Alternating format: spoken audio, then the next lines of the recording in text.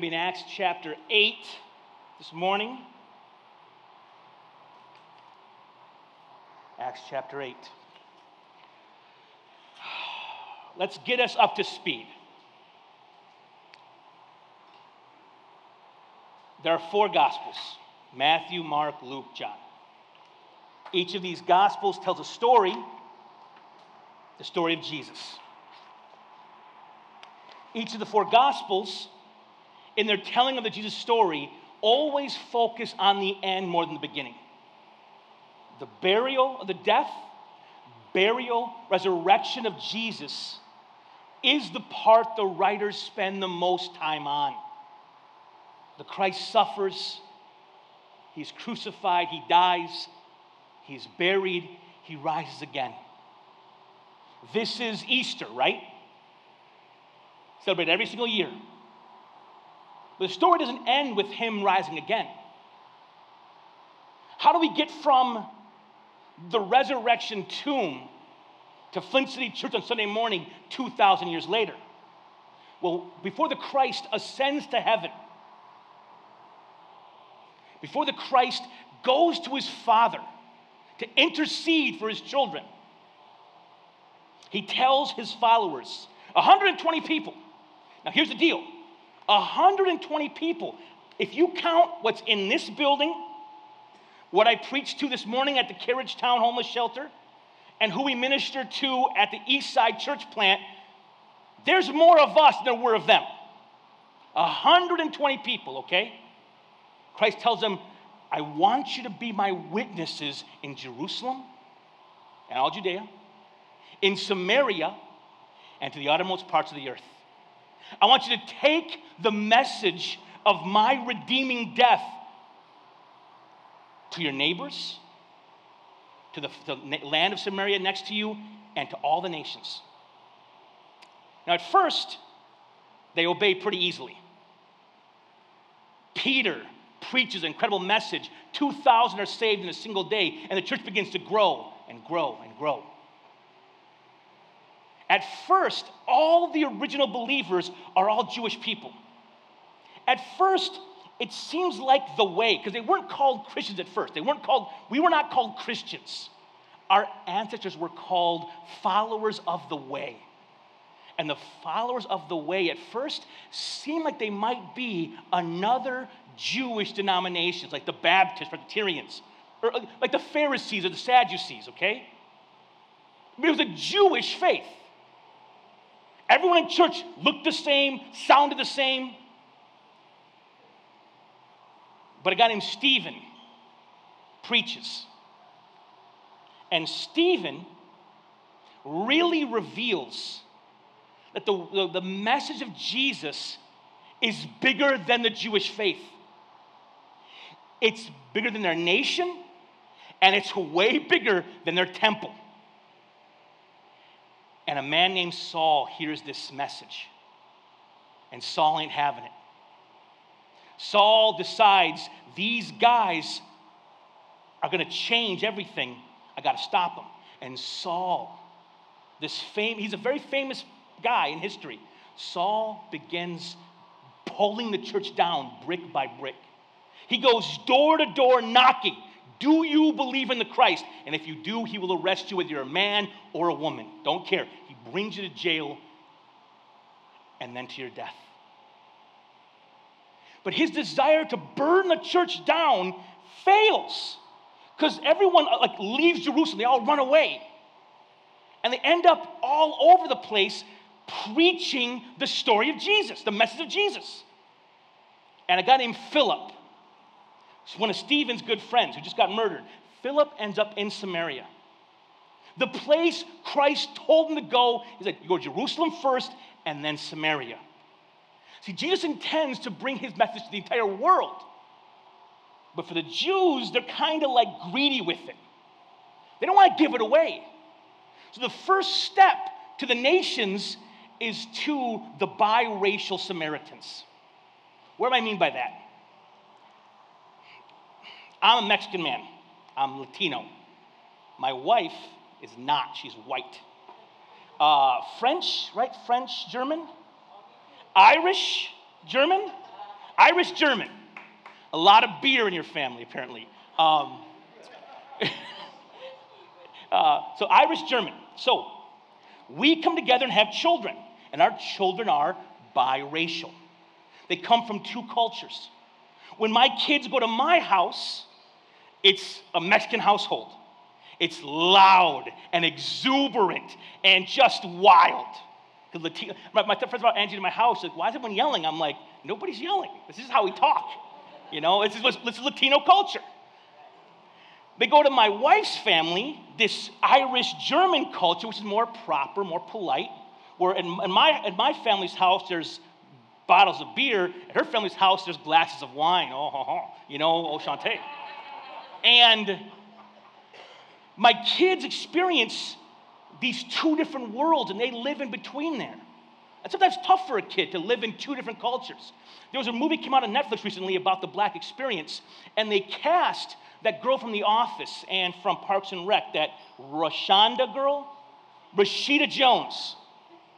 She's cast to be in this show, or this movie about the black experience. And the internet blows up saying she is not truly black. She can't speak for us.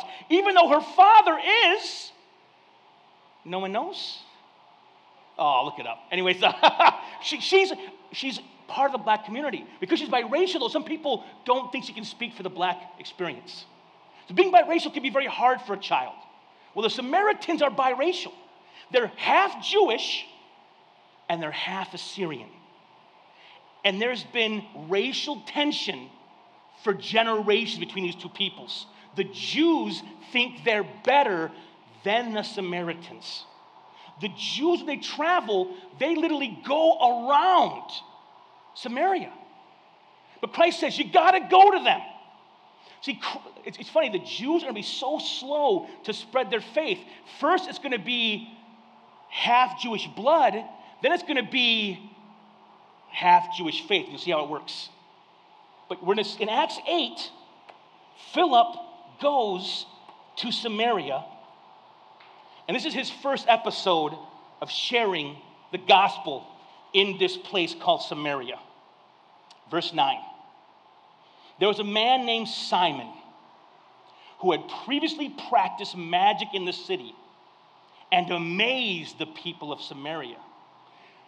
Before I read on, I want you to, in your brain, if you have a pencil or a Bible, write it down in your Bible. Here are some words to look for. When you see words and themes repeated, you want to pay attention to that. And there's some words repeated in this passage. Listen very carefully. We put some words on the screen to look for, okay? He amazed the people of Samaria, saying that he himself was somebody great. They all paid attention to him. From the least to the greatest, saying, this man is the power of God that is called great. And they paid attention to him because for a long time he had amazed them with his magic. So we meet Simon, the magician. Now, he's not David Copperfield.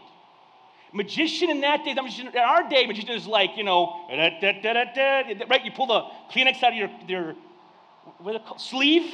I don't have them. I don't wear them ever, so I don't know what they're called. It's not like flowers like, ba-da! Magicians in the ancient Near East, if you want to read what they are, read the book of Daniel. Magicians are like witch doctors, okay? If you need someone cursed, you come to this guy, kill a chicken and pour blood on their land or their house, or write their name out and pour blood. Magicians in this world are very kind of like they're sorcerers. They're superstitious. And he's one of these guys who does something, he's very good at it, and he's gained some fame for himself. He was a somebody in this culture. But something changes. But when the people believed Philip, as he preached good news about the kingdom of God and the name of Jesus Christ, they were baptized, both men and women. So the people that were paying attention to Simon are leaving those superstitious beliefs and turning to Jesus. They're being baptized and being brought into this new body called the church, into the family of God. So even Simon himself believed, and after being baptized, he continued with Philip. And seeing signs and great miracles performed, he was amazed. How is this guy doing it? Simon's like, how is Philip doing this?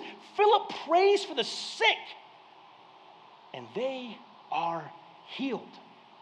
How can anyone do such things? So he's around this, okay? But something happens. Verse 14. Now when the apostles at Jerusalem, now Jerusalem is like Christianity headquarters, okay? That's where it's all headquartered. When the apostles at Jerusalem heard that Samaria had received the word of God, they sent to them Peter and John. So the apostles at Jerusalem hear what's happening in Samaria, and they send their two big guns. There ain't no bigger guns than Peter or John. They're the big dogs. And they're sent to make sure the things in Samaria are all on the level. So they come down. In verse 15, they came down and prayed for them that they might receive the Holy Spirit. For he had not yet fallen on any of them, but they had only been baptized in the name of the Lord Jesus. We stop right there. Peter and John get there, and the Samaritans believe the truth about Jesus. They believe he lived and died, was crucified and rose again. They believe the facts about Jesus, but apparently they had not been filled with his Holy Spirit. So they knew the truth about Christ up here, but they had not felt his power come and indwell them. Because for us, listen, for us, following Jesus is not about agreeing with facts.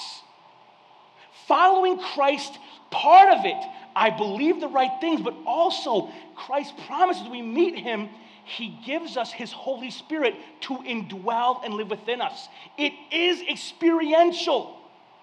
I don't believe in a fact. I follow a person who still speaks, who still moves. They were missing it, so Peter and John come to say, listen, you can know God in the here and now. They pray for them, and the Holy Spirit falls upon them. Last week, I was at Wheaton College, and on Friday, the students shared their personal testimonies. They shared how God had met them. There's 25 of us, and I heard stories of such pain and loss, I couldn't believe it. People burying 22-month-old children. A woman shared about getting married at 20 years old and her husband cheating on her time and time again, and how her husband left the church, and she literally, her opening line was, when I was 20, I left my husband, I left the church, and I left God. That was her opening line of her story. And as people shared their stories, many of us started just crying. And we began feeling God move in the room, and we ended up praying for one another and singing songs of God's goodness. It was powerful. Because if you know the Christ, Christ is in here doing things. We don't just believe truth, we're filled with the Spirit. We understand? It's head and heart. Understood? Now, Peter and John pray for the Samaritans. They receive the Spirit. What's what happens next? Verse 17. They laid their hands on them. They received the Holy Spirit. Verse 18. Now when Simon saw that the Spirit was given to the laying on of the apostles' hands, he offered them money, saying, give me this power also, so that anyone on whom I lay my hands may receive the Holy Spirit. So here's my question. And it's not rhetorical, I want you to answer. Don't gotta raise your hand or nothing, just yell it out. Here's the question. Why did Simon ask for this power? What do you think? From what you know about this guy, why would he ask for this power? To make himself more famous. I think you're right, Ricky. This guy, back in the day, was a somebody. Remember the words we use. People were amazed by him. They paid attention to him. They called him great. Well, then he goes from being on stage, from being in the seats. And Philip's the man. And Peter's the man. And John's the man. He goes, listen. Give me some of that. I'll give you this money. I got all this money from my career as a magician. I'll give you my money. You give me this power. And then I'll be the man again, right? I'll be somebody again. That's why he does what he does. And this is the point of today's message. I want to tell you this. Beware the seduction of fame. Beware the seduction of the crowds. I want to read a quote to you from Eugene Peterson. Eugene Peterson says this: classically, there are three ways in which humans try to find transcendence, religious meaning, God meaning, apart from God as revealed in the cross of Jesus. 1, through the ecstasy of alcohol and drugs. 2, through the ecstasy of recreational sex. And 3, through the ecstasy of crowds. Church leaders frequently warn against the drugs and the sex, but almost never against the crowds. But a crowd destroys the spirit as thoroughly as excessive drink and depersonalized sex. I really do feel that crowds are a worse danger than drink or sex. You never hear pastors preach about the love of the crowd. You know why? Because pastors are on stage. They don't want to preach against themselves.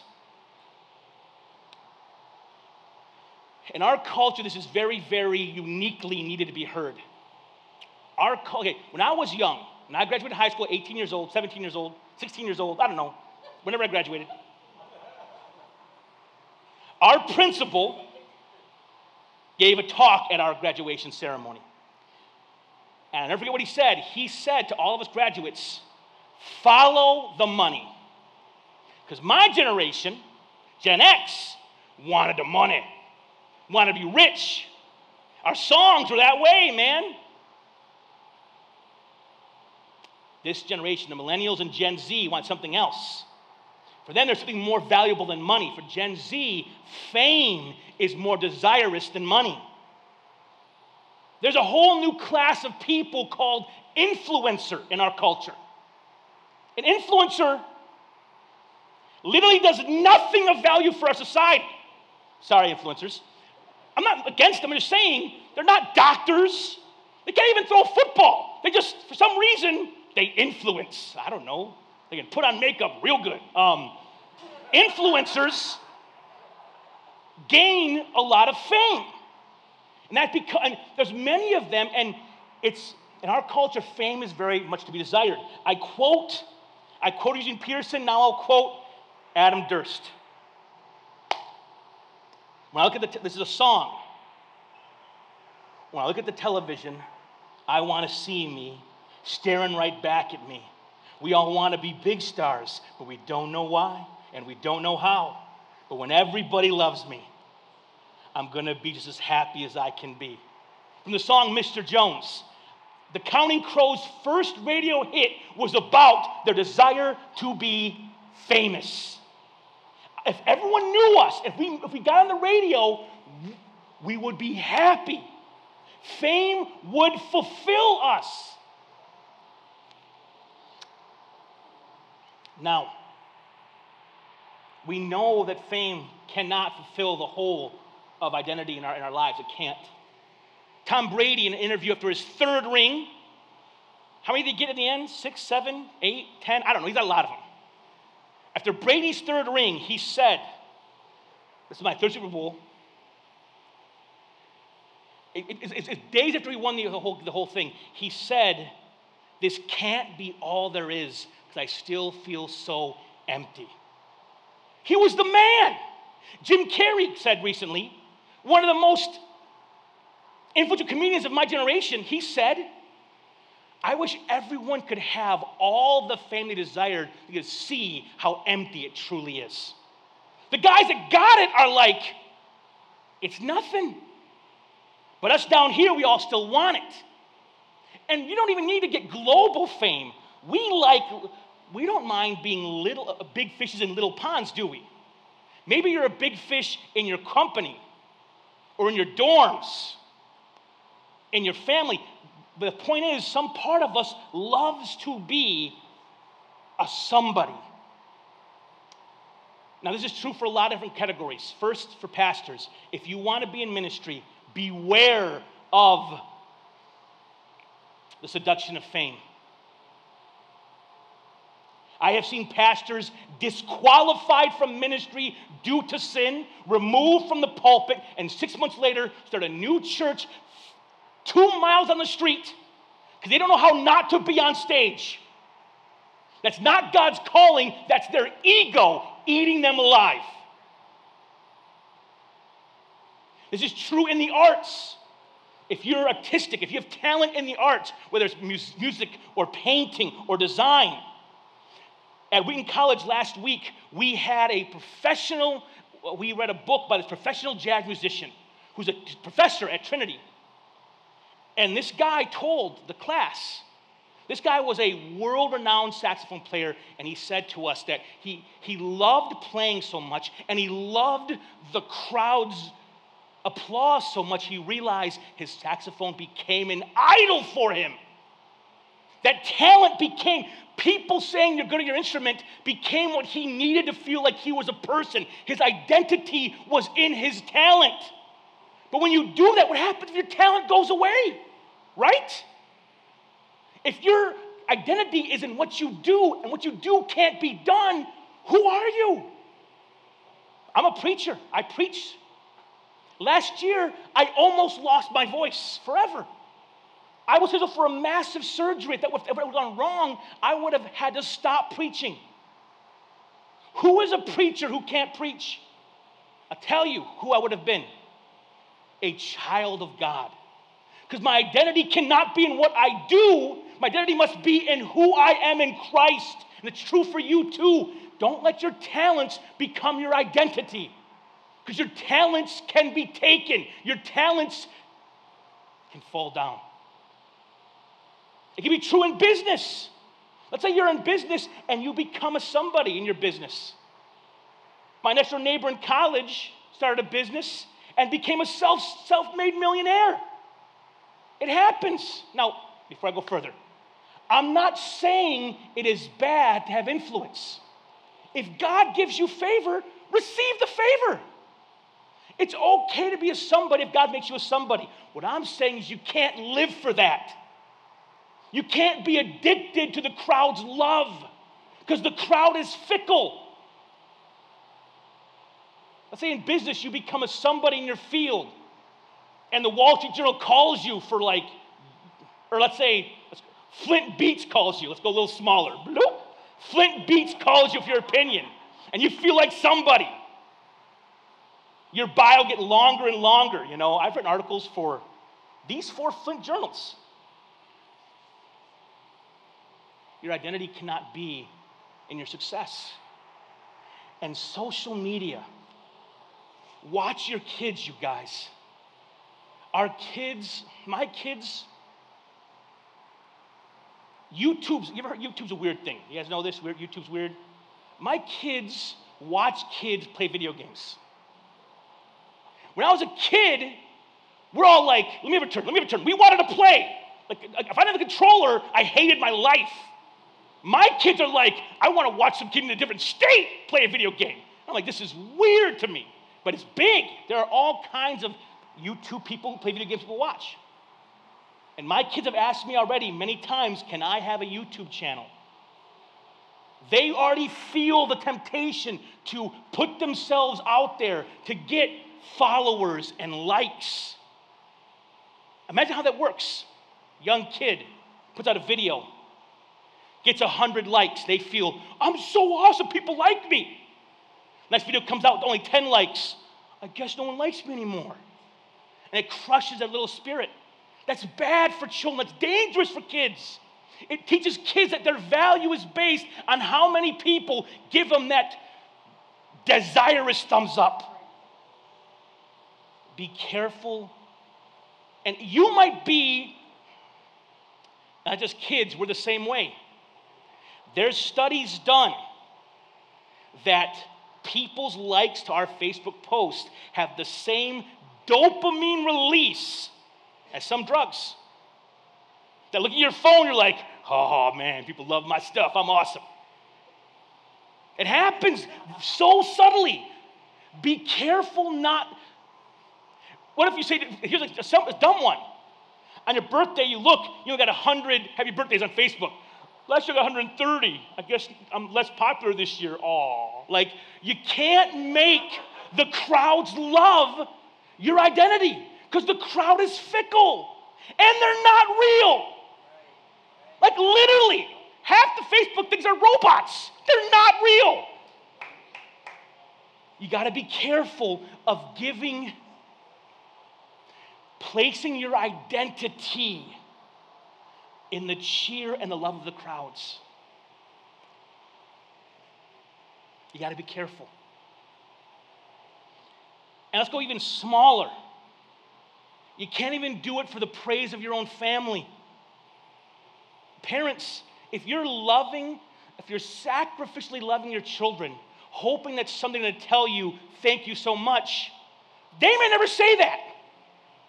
They may take all your love and move to stinking Oregon and never call. Punk kids. My kids didn't do that. They're upstairs in the kids program. I'm not doing this so my kids go someday, Dad, thank you so much for taking us to the park that one Saturday in July in 2021. You may receive no praise or no glory for doing the good things you do, but you don't do it for the praise or the glory. For many of you parents, especially you moms, a lot of what you do get no love ever. The late nights, the sacrifices. Like, there's a reason on Mother's Day we go all out, because moms, you guys do a lot. A lot of thankless. I'm at home sometimes. Yesterday I was next to my son on the couch, and he needed a toy open. He goes, Mom, can you open this toy? She goes, your dad's right next to you. And I was like, hey, I'm a parent too. But they naturally just, mommy, like that's what they do all day long. Ooh. Angie wants to leave for like 3 days next year to go with her sister somewhere. And I was like, Mama, can you come over? No. Come on over, Grandma, we need you. No. But Simon loved the crowds, and even once he started to become a Christian, even as a Christian, he still longed for it. Listen to what Peter says to him. Peter says, so Simon says, can I have some, here's money, give me the power. Peter says, verse 20, may your silver perish with you, because you thought you could obtain the gift of God with money. You have neither part nor lot in this matter, for your heart is not right before God. Repent, therefore, this wickedness of yours. Pray to the Lord that, if possible, the intent of your heart may be forgiven you. For I see that you are in the gall of bitterness and the bond of iniquity. And Simon answered, pray for me to the Lord that nothing of what you have said may come upon me. He calls Simon bitter. Simon's been sitting in the seats for a while. And the whole time sitting in the seats, he's angry at Philip. He's bitter in his heart, like, should be me on stage, not you. And hate fills his heart. Bitterness is a root that's deep down in the human heart. You can't let the love of the crowd make you bitter.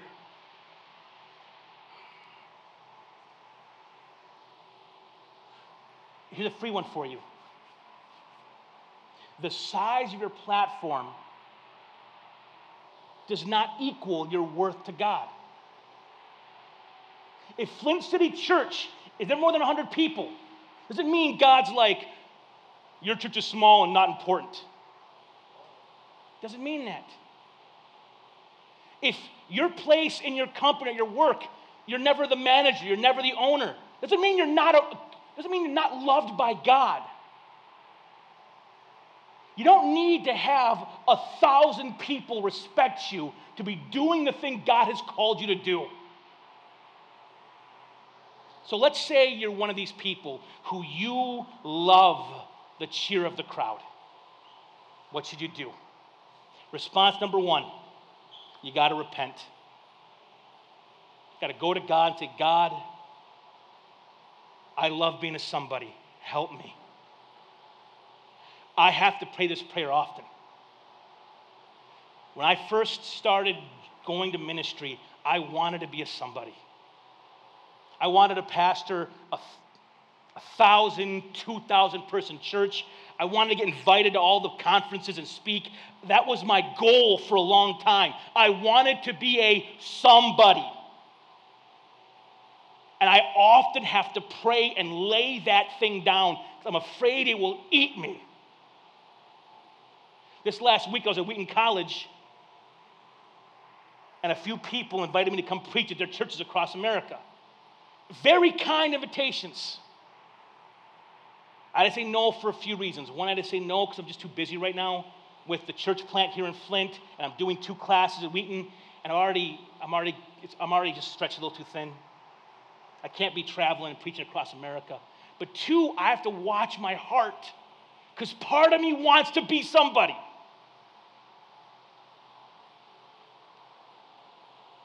If that's you, if you love the crowds and you need the crowds, and you know what? That need for the crowds could be as small as 1. You ever heard of codependence? Some people need to be needed. And they'll stay in an abusive relationship. As long as that abuser needs them, they'll stay because they need that abuser to need them to feel like they are a person, to give them self-worth that's just as dangerous. You can't live for the love of the crowd or the spouse. You got to repent. 2, you got to confess. Simon said, pray for me that I may be delivered from this. If you have that, you need to tell somebody that. I have people I talk to in my life, and I tell them, they know my weaknesses, and they watch over my life so I don't go crazy and try to become a somebody. I'll end with this story. During the stories told at Wheaton, a man told this story, and it shook my world. This man was a businessman down in Lubbock, Texas. Middle of nowhere, Texas. And he was a somebody. His company was doing well. This guy's invited to the big parties, the good parties, the cool parties. He's one of the cool kids. He decides, you know what? I'm a big fish in a small pond. I'm going to move to Austin and become a big fish in a big pond, right? Because Austin's no joke. Austin's legit. So he moves to Austin. Transplants to business. Starts running and gunning. And guess what? Austin ain't the suburbs, yo. And nobody cares that he's there. He's a nobody there. The company doesn't grow. The company shrinks. It shrinks so much he's forced to get another job, he becomes a junior high teacher, which is a great thing to do. Great thing to do. If you're a teacher, I'm not dissing on you at all. If I wasn't a pastor, I'd be a teacher. There you go. Well, I'm both. Yeah. He went from chilling with the mayor to giving 7th graders spelling tests. And he felt the change. And one night he's up late, he has anxiety, he's feeling upset. He's like, God, I thought I heard you call me to Austin. God, I prayed to you, and I'm here, nothing's working out. God, where? Like he's just feeling all upset. And he wakes his wife up. His wife is 7 months pregnant. You don't wake her up. You never wake her up 7 months pregnant. You let her sleep. He wakes her up. Baby, what? Wait till he talk to you. He makes sure she gets up so he can talk to her. He goes, babe, I think we made a mistake. I think we misheard God. We weren't supposed to come. He said, what do you mean? He goes, babe, back home, this was going good, and I was doing great, and I was beloved, and here I'm a nobody. Maybe we misheard from God. And dude, this is what the wife says. What a woman. She's exhausted. 2 a.m, she goes, we heard from God to come here. The problem is you haven't heard from God since. If you've been listening to God, you would know your identity is not in you, but in Christ. Now go to the living room and leave me alone. And she laid down and went to sleep. What a woman! Get plug out! And it woke him up. I tell you the same thing. We cannot be Simon. We cannot look for identity in the love of the crowds. We can't, being somebody cannot be the goal of our life. If God grants that, let him give it. But we don't chase that. We are faithful to what God has given us, and he gives the increase. If God's called you to love your neighbors and love your family and love your small little job, you do that and be grateful for it. Our identity must be in Christ. The rest falls down. The rest changes. The rest can be taken. We must find our identity in Christ. If we look to the crowds, all we will find there are lies. The crowds will leave you. They'll betray you. It's all smoke and mirrors. Let us as a people find our comfort, identity in Christ.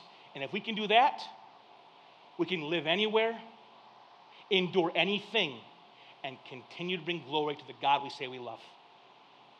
With that said, let us pray.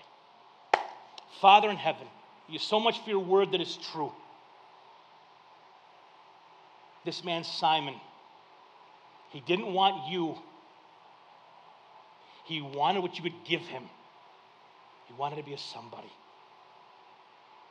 As we serve in the city of Flint, Michigan, help us be content with being nobodies.